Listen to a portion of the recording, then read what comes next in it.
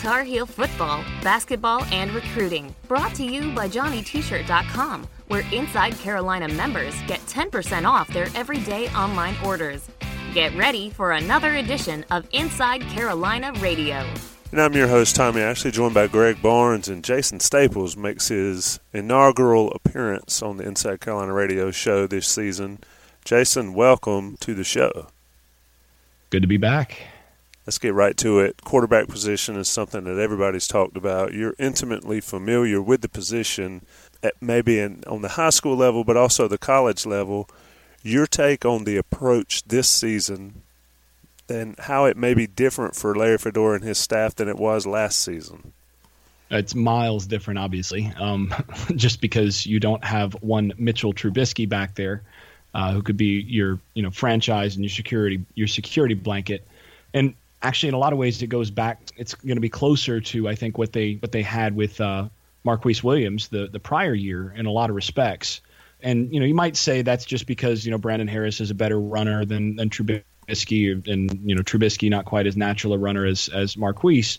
But it's not quite as simple as that, because the other factor, and this is something actually I talked to both the UNC and the Clemson staffs this offseason, and both staffs actually talked about how they had to be very careful about how they ran their quarterbacks this last year, because both staffs had first-round quarterbacks and then didn't have a clear backup behind that quarterback that they knew could come in and play at that kind of level. So, 2 years ago, if Marquise Williams went down, well, you still have Trubisky. You're still doing pretty well, right? So you feel secure running the wheels off the guy and using his running talent and all of that ability to create as a dual threat quarterback, that because you trust the guy behind him. And that's where actually having some depth at the quarterback position really matters. Same thing with Clemson. We saw a couple of years ago what happened when Deshaun Watson went down, and it was disastrous, right? And then he stays healthy those 2 years. The 2 years he stays healthy, and they go to the national championship game both years. Well, and they told me last year, the Clemson people told me last year, listen, we basically tried not to run Deshaun in games where we felt like we didn't need to, and we definitely held that as a trump card for those big games, and they ran him a lot more then because they needed to win. But other than that, they're not going to put that guy at risk because that's your franchise. Same thing. I was told the same thing by the UNC staff. We can't run. We couldn't afford to run Trubisky last year all that much, is what they're saying, because if Mitch goes down, then who comes in? You got a bunch of freshmen, basically. So this year it's a little different, because this year you've got a hired gun coming in with the graduate transfer, Brandon Harris. If he wins the job, and I think we can presume that he should win the job, he's a senior who's got experience playing in the SEC. He's got some battle scars from live bullets versus a sophomore and a couple redshirt freshmen who just didn't look quite ready in the spring. If he doesn't win the job, that's fine. That means that one of those guys either took a big step forward or he disappointed. But if Harris wins the job, as he presumably should, you feel like with Elliott, Surratt, and Bird behind him, that separation is probably not so big that you just worry, oh man, if Harris goes down for a game, we're toast. If he goes down for 2 games, there goes the season. No, you feel like, well, if he goes down, at least we practiced all spring with the other 3 guys, and one of those guys should be ready. So that allows you to take a little bit different approach as an offensive play caller and bring some of the dual threat stuff back into the offense, which, last year you didn't need it as much because Trubisky was so dynamic as a thrower. But it does allow you to bring some of that other stuff back in to compensate for not having a Trubisky as a thrower. So that changes the position quite a bit. So hypothetically, Jason, let's say that Brandon Harris steps onto the practice field on August 2nd, and he is better than anyone expected him to be. And that while the younger guys made some strides, they're still not quite ready. If there is a significant gap between Harris and the other 3, maybe not to the extreme that Mitch was with the younger guys last year, but in a similar fashion, does that change things? Does that revert things back to maybe how it was last year, where you don't want to run as much? or it sounds as though you're saying that the margin separating the talent at that quarterback position will largely determine how much the staff is willing to run the quarterback. Is that accurate? That's partly true, yes. I mean, it's also partly true, though, in terms – it also is affected by what kind of quarterback you're looking at as your starter. So if you've got Marquise Williams and you got nobody behind Marquise is not a number 2 draft pick as a thrower, right? You still have to run him to some degree in order to get what you need out of him, but you still have to be a little more careful in picking your spots. But and so it does affect it, but you still have to play to the quarterback's strengths. So that's another factor. The other thing, though, is it's not just about talent differential; it's about experience, right? So if you've got a guy like, last year, you throw in a freshman Nathan Elliott or a true freshman Surratt or Logan Bird, those guys don't have the time in the system to be trusted, right? So now, even if the talent gap, even if the performance gap is bigger than expected, you still feel like those guys can go out and at least run the offense, right? So if you lose a Brandon Harris for however long, if he gets hurt, you still feel like you've got a kid you can win with that can run the offense to the point where he's at least able to get the ball to playmakers and so on. So I think even if Harris goes out and just lights it up, they'll probably run him a little bit more, partly because of his strengths, the way his strengths line up. I mean, he's not Trubisky as a thrower. He's a talented thrower, don't get me wrong, but Trubisky is rare. You don't have a whole lot of number 2 draft picks come through programs. So that you still play to his strengths, and I think, again, having a little bit of experience on the bench matters. Greg, let me ask you a question before we double team Jason for the rest of this show. You wrote the article on Inside Carolina yesterday, day before, about Fedora's offense, and he's talked about it over the years. He wants to be balanced. It doesn't necessarily mean, the same amount of runs as passes every game. But he also has a system, and he spoke a lot about how while they'll still adhere to his system, they're going to do a lot of things differently with a guy like Harris, kind of like what Jason's talking about, than they did with Trubisky. More so like like Marquise. Your take on how that'll play out going into the season? I mean, we haven't seen Brandon Harris. They haven't either at this point. It sounds like a work in progress for what type system or what type approach that Fedora and his staff will take going into fall camp. Yeah, well, a couple things on that, Tommy. Number one, really a story, I've told it several times, but I always find it fascinating, is that when Fedora got his first offensive coordinator job at Middle Tennessee back in 1999, he had to make the determination of, hey, do I go with the triple option that Fisher DeBerry ran at Air Force, or do I try to implement this new scheme that I've been working on ever since his time at Baylor? And he decided that Wes Counts, quarterback there, was good enough to be able to do what he wanted to do, as well as the fact he didn't have enough running backs that were high quality to feel comfortable doing the triple option. The problem with Counts, though, as Larry has told this story over the years, is that he didn't have a big arm. And so what he knew he was going to have to do is throw pretty much everything to the boundary. So not to the big part of the field, but to the short side of the field, because that's where he could be most accurate. And so they designed the offense around that concept. And so what Larry would do a lot of times is they would put kind of decoys, essentially, at wide receiver to the field side just to pull defensive backs and linebackers away from the boundary. And Larry would joke about how Counts led the nation in completion percentage, I think in 2001, at close to 72%. But 88% of those completions were to the boundary. And so it was just a heavy emphasis throwing it to where he could maximize his potential and to capitalize, and defenses never really adjusted for it. So that's one way that he took advantage of it. I think that really shows Fedora's willingness to be adaptive and to change things. Now, the other point is, ever since Fedora arrived in Chapel Hill, and for most of his time at Southern Miss, besides his first year, he's known who his starting quarterback was going to be. right? I mean, he came in, he knew it was going to be Renner. When Fedora was hired at his introductory press conference, Renner's in the back sitting with me and some other guys. He's already got all the plays on his iPad because he's trying to learn it because he knows it's his job. Renner gets hurt the next year. Marquis steps in, starts the last half of the season. You know he's going to be the guy in 14. And then, of course, Mitch shows up, and everybody knew that Mitch was going to be the guy once Marquis left. Well, this is the 1 year, if you go back to spring ball, they had no idea what they had. And they got 3 young guys who are all pretty equal. And then they're trying to get a grad transfer, ultimately get Brandon Harris.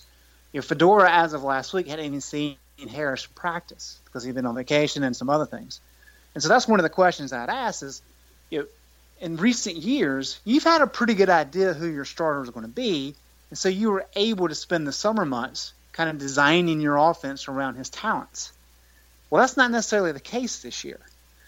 And he acknowledged that is somewhat of a challenge. That's really going to be the test for this offensive staff is, I think, determining who your likely options are going to be, or maybe your top 2 options early in camp, so that you can start kind of designing the offense and shifting it to make it fit with what that particular quarterback does.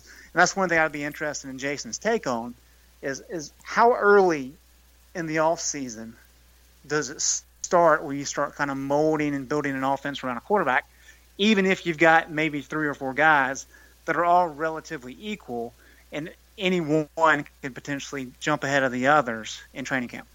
It's a really good question. Yeah, and while you're answering that, also answer my half of it is how can you really get a feel for what you've got based off tape, based off high school film, because I know they recruited him. I mean, to Greg's point, he doesn't know what he's got. He may not know what he's got until week 2, 3, 4 weeks into the season.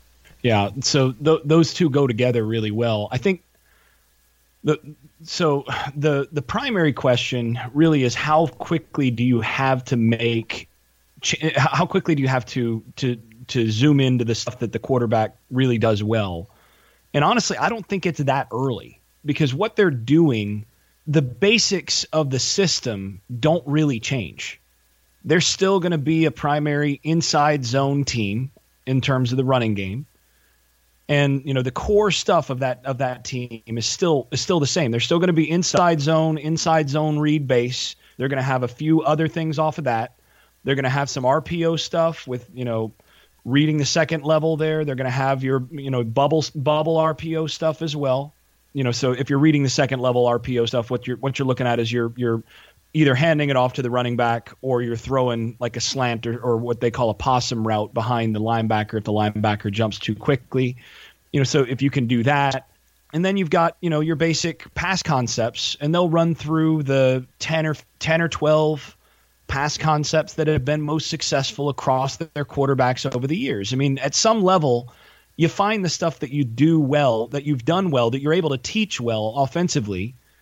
And then over time, you figure out what few things your guys do best. So what happens is, as you get late in camp and you start to say, okay, this is going to be our guy, over the course of camp, you keep having meetings with your different quarterbacks. And this is something that I know Coach Heck is really good at, is he actually will have his quarterbacks write down what are you most comfortable with? What if I'm going to give you a 2-minute and you have to march the ball down the field, what are the plays that you feel most comfortable with right now? And the quarterbacks have to give him their answers to that stuff because he wants to know what they really feel comfortable with, what they have grasped and all that. And that gets to the second question of how much can you sort of go off of film and all this before you get a guy. Quite a bit in a lot of respects. You know what throws the kid has been able to make in the past. You know what limitations he's shown on that tape in terms of certain throws or types of runs or athletic ability that you can expect from him. So that actually gives you a pretty good basis because some guys you go, okay, we're going to have to throw to the boundary with this guy. Or, this guy can make all the throws between the numbers. He throws, well in these zones, but he's struggled on bucket throws, down the field, this sort of thing. You know what you can get in terms of the tape on that. And a lot of that stuff is probably not going to change over the course of one preseason coaching a guy in camp and then into the season, you're probably not going to get a lot of changes on those things in terms of what those strengths and weaknesses are. So you can have a sense there. What you don't have a sense of is how quickly does this guy pick up the pass concepts that we're going to ask him to do? How quickly is this guy going to be able to identify the underneath coverage player in a cover 3 look when we run a snag concept? How quickly is he going to be able to process the way that we run our protections? That stuff you don't really know until you actually get the guy on the field and you say, okay, we're going to run the snag concept. Who's your underneath coverage guy? And if he starts throwing that interception over and over again, you start going, uh-oh, he's not picking it up, right?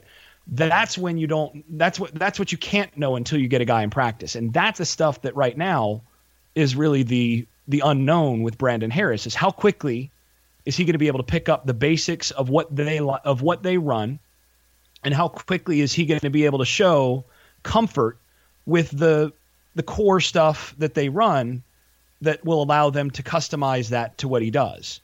So what happens is late in camp, once you've got your hands on the kid and you say, okay, you've thrown your 15 core pass concepts that you've run over the years with success at him. And let's say he shows real comfort with 6 of them. And then you add that to the base running packages, which really aren't going to change regardless of who your quarterback is. You may run the quarterback a little more or less, but that stuff's not going to change by and large. It's just a matter of how much you call certain stuff. Then you say, okay, well, these are the 6 passing concepts that we're going to marry with that. We need to make sure we get him a little bit more proficient in this number 7 and 8, and that's what we're going to war with, right? And that's what you do. And then maybe, you've got another quarterback who's comfortable with another 6. Well, you're going to keep repping with the ones. You're going to keep repping the 6 that the number 1 guy is comfortable with, and number 2 guy is probably going to have to get more comfortable with that stuff. But if number 1 guy goes down or you have to make a replacement, then the next week you're starting to work a little bit more on the stuff that the other quarterback's more comfortable with and has shown that he's able to do more proficiently in practice. So it's actually not as much about shaping, like you have to change the whole offense and we have to teach every position different plays and all this. No, the way this normally works is you install your offense, which is going to include a bunch of stuff. And yeah, maybe you add a few extra things in the offseason for a Trubisky. Like, well, we haven't been able to do this in the past, but we can with him. So we're going to add these 3 extra concepts that we just haven't been able to do, which they did some of that. Well, with you don't do that, but what you do normally is you install your whole offense, and then what happens is, as the season approaches, everybody pairs down for preparation, weekly preparation, to the stuff that they know they do well. And that can happen pretty late in the process because, you still have to be able to do what you do. And then it's a matter of just figuring out what stuff that you do best. And then you call those things.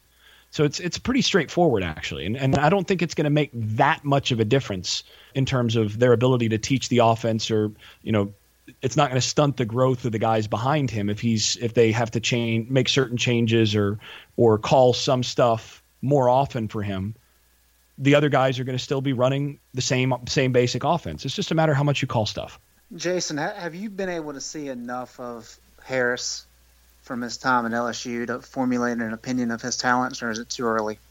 Oh, I've seen quite a bit of Harris. I've watched a good bit of Harris at LSU, and I've watched some since it became clear that he was likely to transfer to UNC. I've gone back and looked at some other stuff, so I've got a decent sense of what he's capable of. And frankly, I like him. I think he can be a better player at North Carolina than a lot of people expect. I don't think it's out of the question that they could end up having a year out of him similar to what the Virginia Tech quarterback, whose name is escaping me from last year, Jared Evans, had there.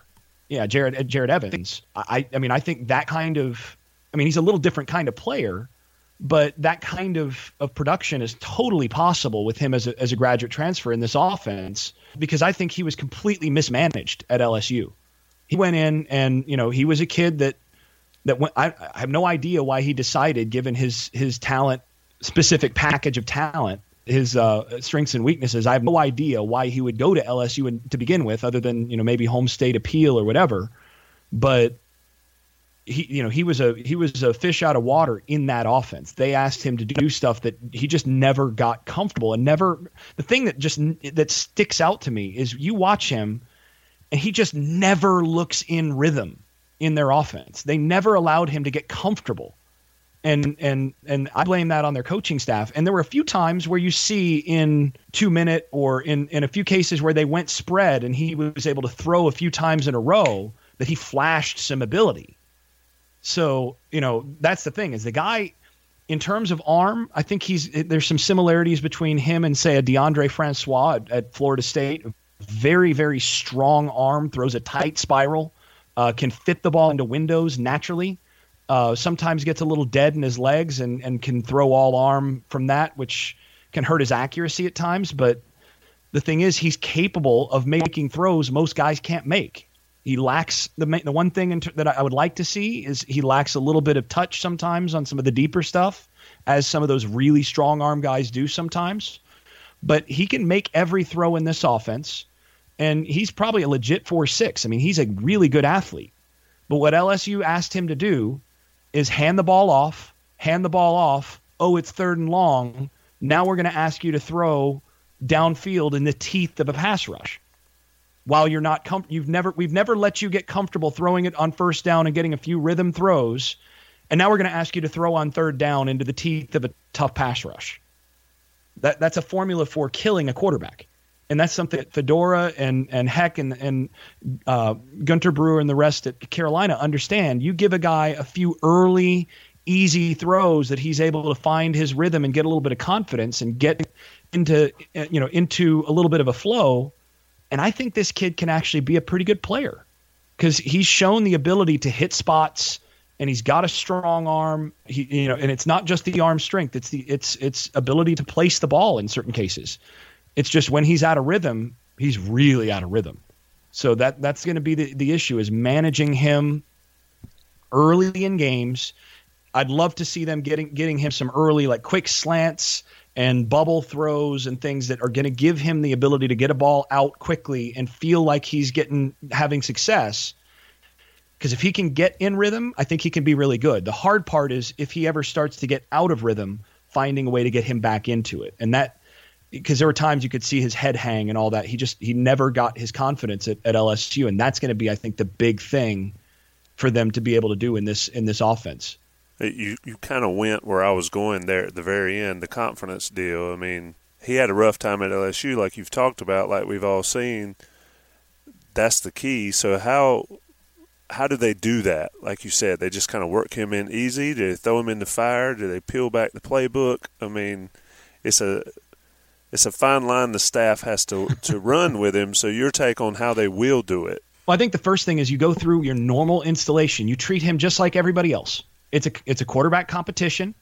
You treat him just like everybody else, and you make sure that when he's going through the drills and all this, that you're putting all of your quarterbacks, and I believe very strongly in making sure in your drills, in your 1-on-1s, your 7-on-7s, all the things that you're doing to shape a quarterback early in camp. You want to make sure that your quarterbacks are in position where they're having success. So you don't overload them early. You say, okay, we're gonna install these 4 concepts today, or these 3 concepts today, these 2 whatever you can do, and then you do those, and you do those until you have success, and then you build on success. And as he has success, then you try to make sure that you then put the next concept in, and then the next concept, and all that stuff can build off of itself. And if he starts to have some success, that success breeds confidence, and the confidence breeds success, and then you get into that nice cycle. So to me, it's just about giving him, especially you start with concepts early on in the offense that are going to be things that you think based on tape he's going to be able to throw, and be able to throw with some initial confidence. So you install some of your short throwing packages and things like that, and you're making sure that he's getting those completions early on. And I think the same approach happens in games, where early in games you want to give him the opportunity to make a couple throws, to get the jitters out, and get a couple completions early, because I think that makes a huge difference with this kid. And it's just a matter of managing it that way. So You don't throw the whole playbook out of day one. You do your normal install. Okay, day one, we're going to install these 3 or 4 quick game packages, and we're going to throw these routes, and we're going to make sure you're throwing them on time and all that. And as he does those right, you move into the next thing. Simple as that. And at that point, it's up to the kid. Greg, your take on how they'll split reps in practice. I mean, it's going to be different than it has been, like you mentioned, the last 2, 3, 4, 5 years. Well, so your take on that. Harris hadn't been there in the spring, hadn't been there over the summer, really. Your take on how they do it. Well, I think in the spring they pretty much split reps, I guess, in thirds. And they rotated guys in terms of the day. So there being 15 practices, each guy got 5 days primarily with the ones. All that they did, rotate them with the first team, second team, each day in addition to each of the 15 practices. But yeah, I mean, I don't think there's any question. Probably going to be Nathan Elliott taking ones on the first day of camp on August 2nd. And kind of like Jason says, Harris will have to slowly work in. And I found it pretty funny that Larry Fedora, like he tends to do, really downplayed the presence of Brandon Harris at the ACC kickoff down in Charlotte, saying, well, the first thing he's got to prove is that he understands the playbook. Like, can he actually read a playbook and understand what the plays ask for him to do? If he does that, then he'll be able to challenge for playing time, right? Yep. Which it's, as you're listening to Larry say that, how he doesn't break out into a laugh, I don't know. But that's just kind of how he operates. Well, it's because he's actually being honest there. I mean, that really is it. Yeah, but I mean, Harris has been around long enough that if that was ever an issue, and again, that's bare bones. Yes, that's clearly important. But I think that kind of takes into account the fact that Fedora is really kind of downplaying the situation. I think that's important to do for the team.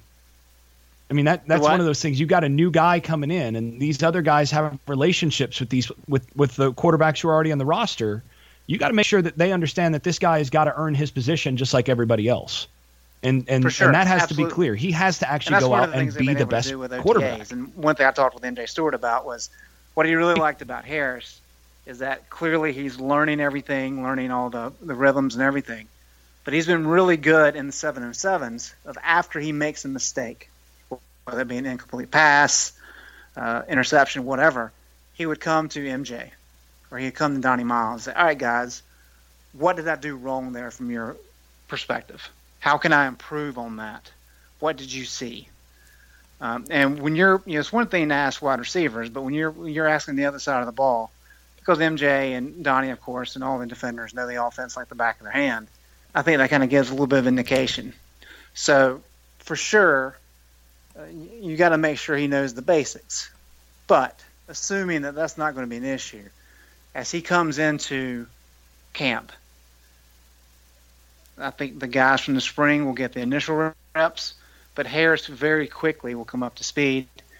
And with the 5-day acclimation period, as silly as that is these days, I think by the end of that 5-day period, when we get to talk to Fedora for media day that second week, it would not surprise me at all to see that all the quarterbacks by that point in time were splitting reps equally. And then as you start getting into scrimmages, which will start not long after that, that's when you really start to see some separation. That's when you really start to see a depth chart start to be formed.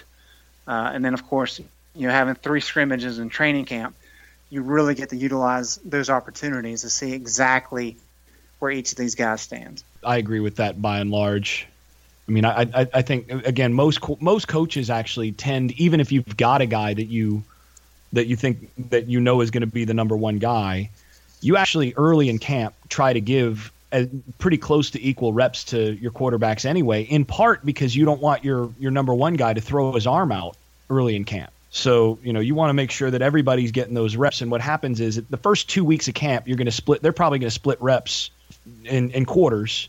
And then what happens is the guys that grade highest in those first 2 weeks are going to start moving up. And then eventually by weeks 3 and 4, you're going to start getting the pecking order. And that's just the natural order of that in these camps. Do we all agree before I close the show that this discussion is the most important discussion for Carolina football going into the fall?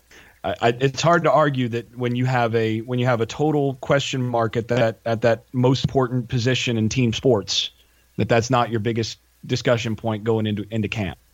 So that's hard to argue against that. By the way, I do think again that they've got some other bodies. I mean, we talked a lot about Brandon Harris here. I do think that they've got some other guys on this roster that can be successful quarterbacks at this level, particularly the two redshirt freshmen.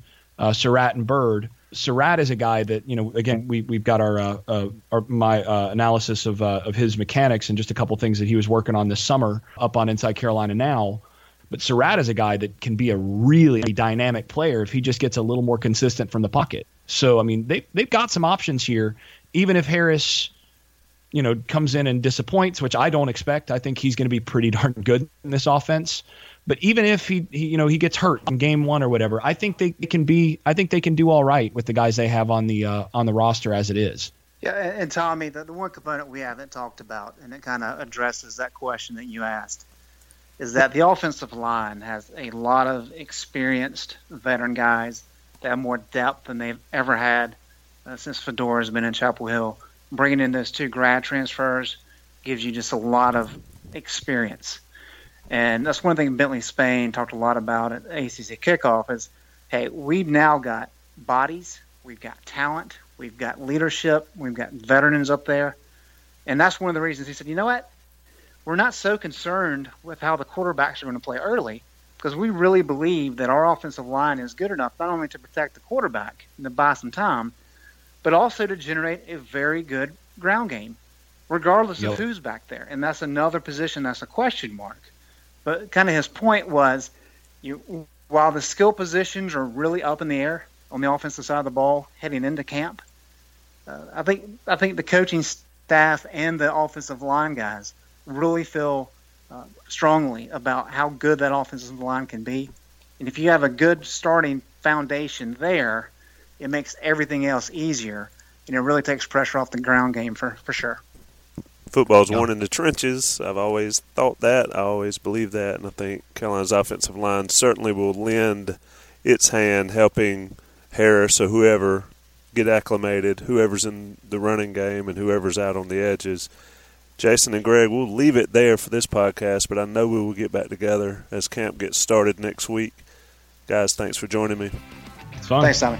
Thanks for listening to Inside Carolina Radio, brought to you by JohnnyT-shirt.com, where Inside Carolina members get 10% off their everyday online orders. We'll talk to you again soon.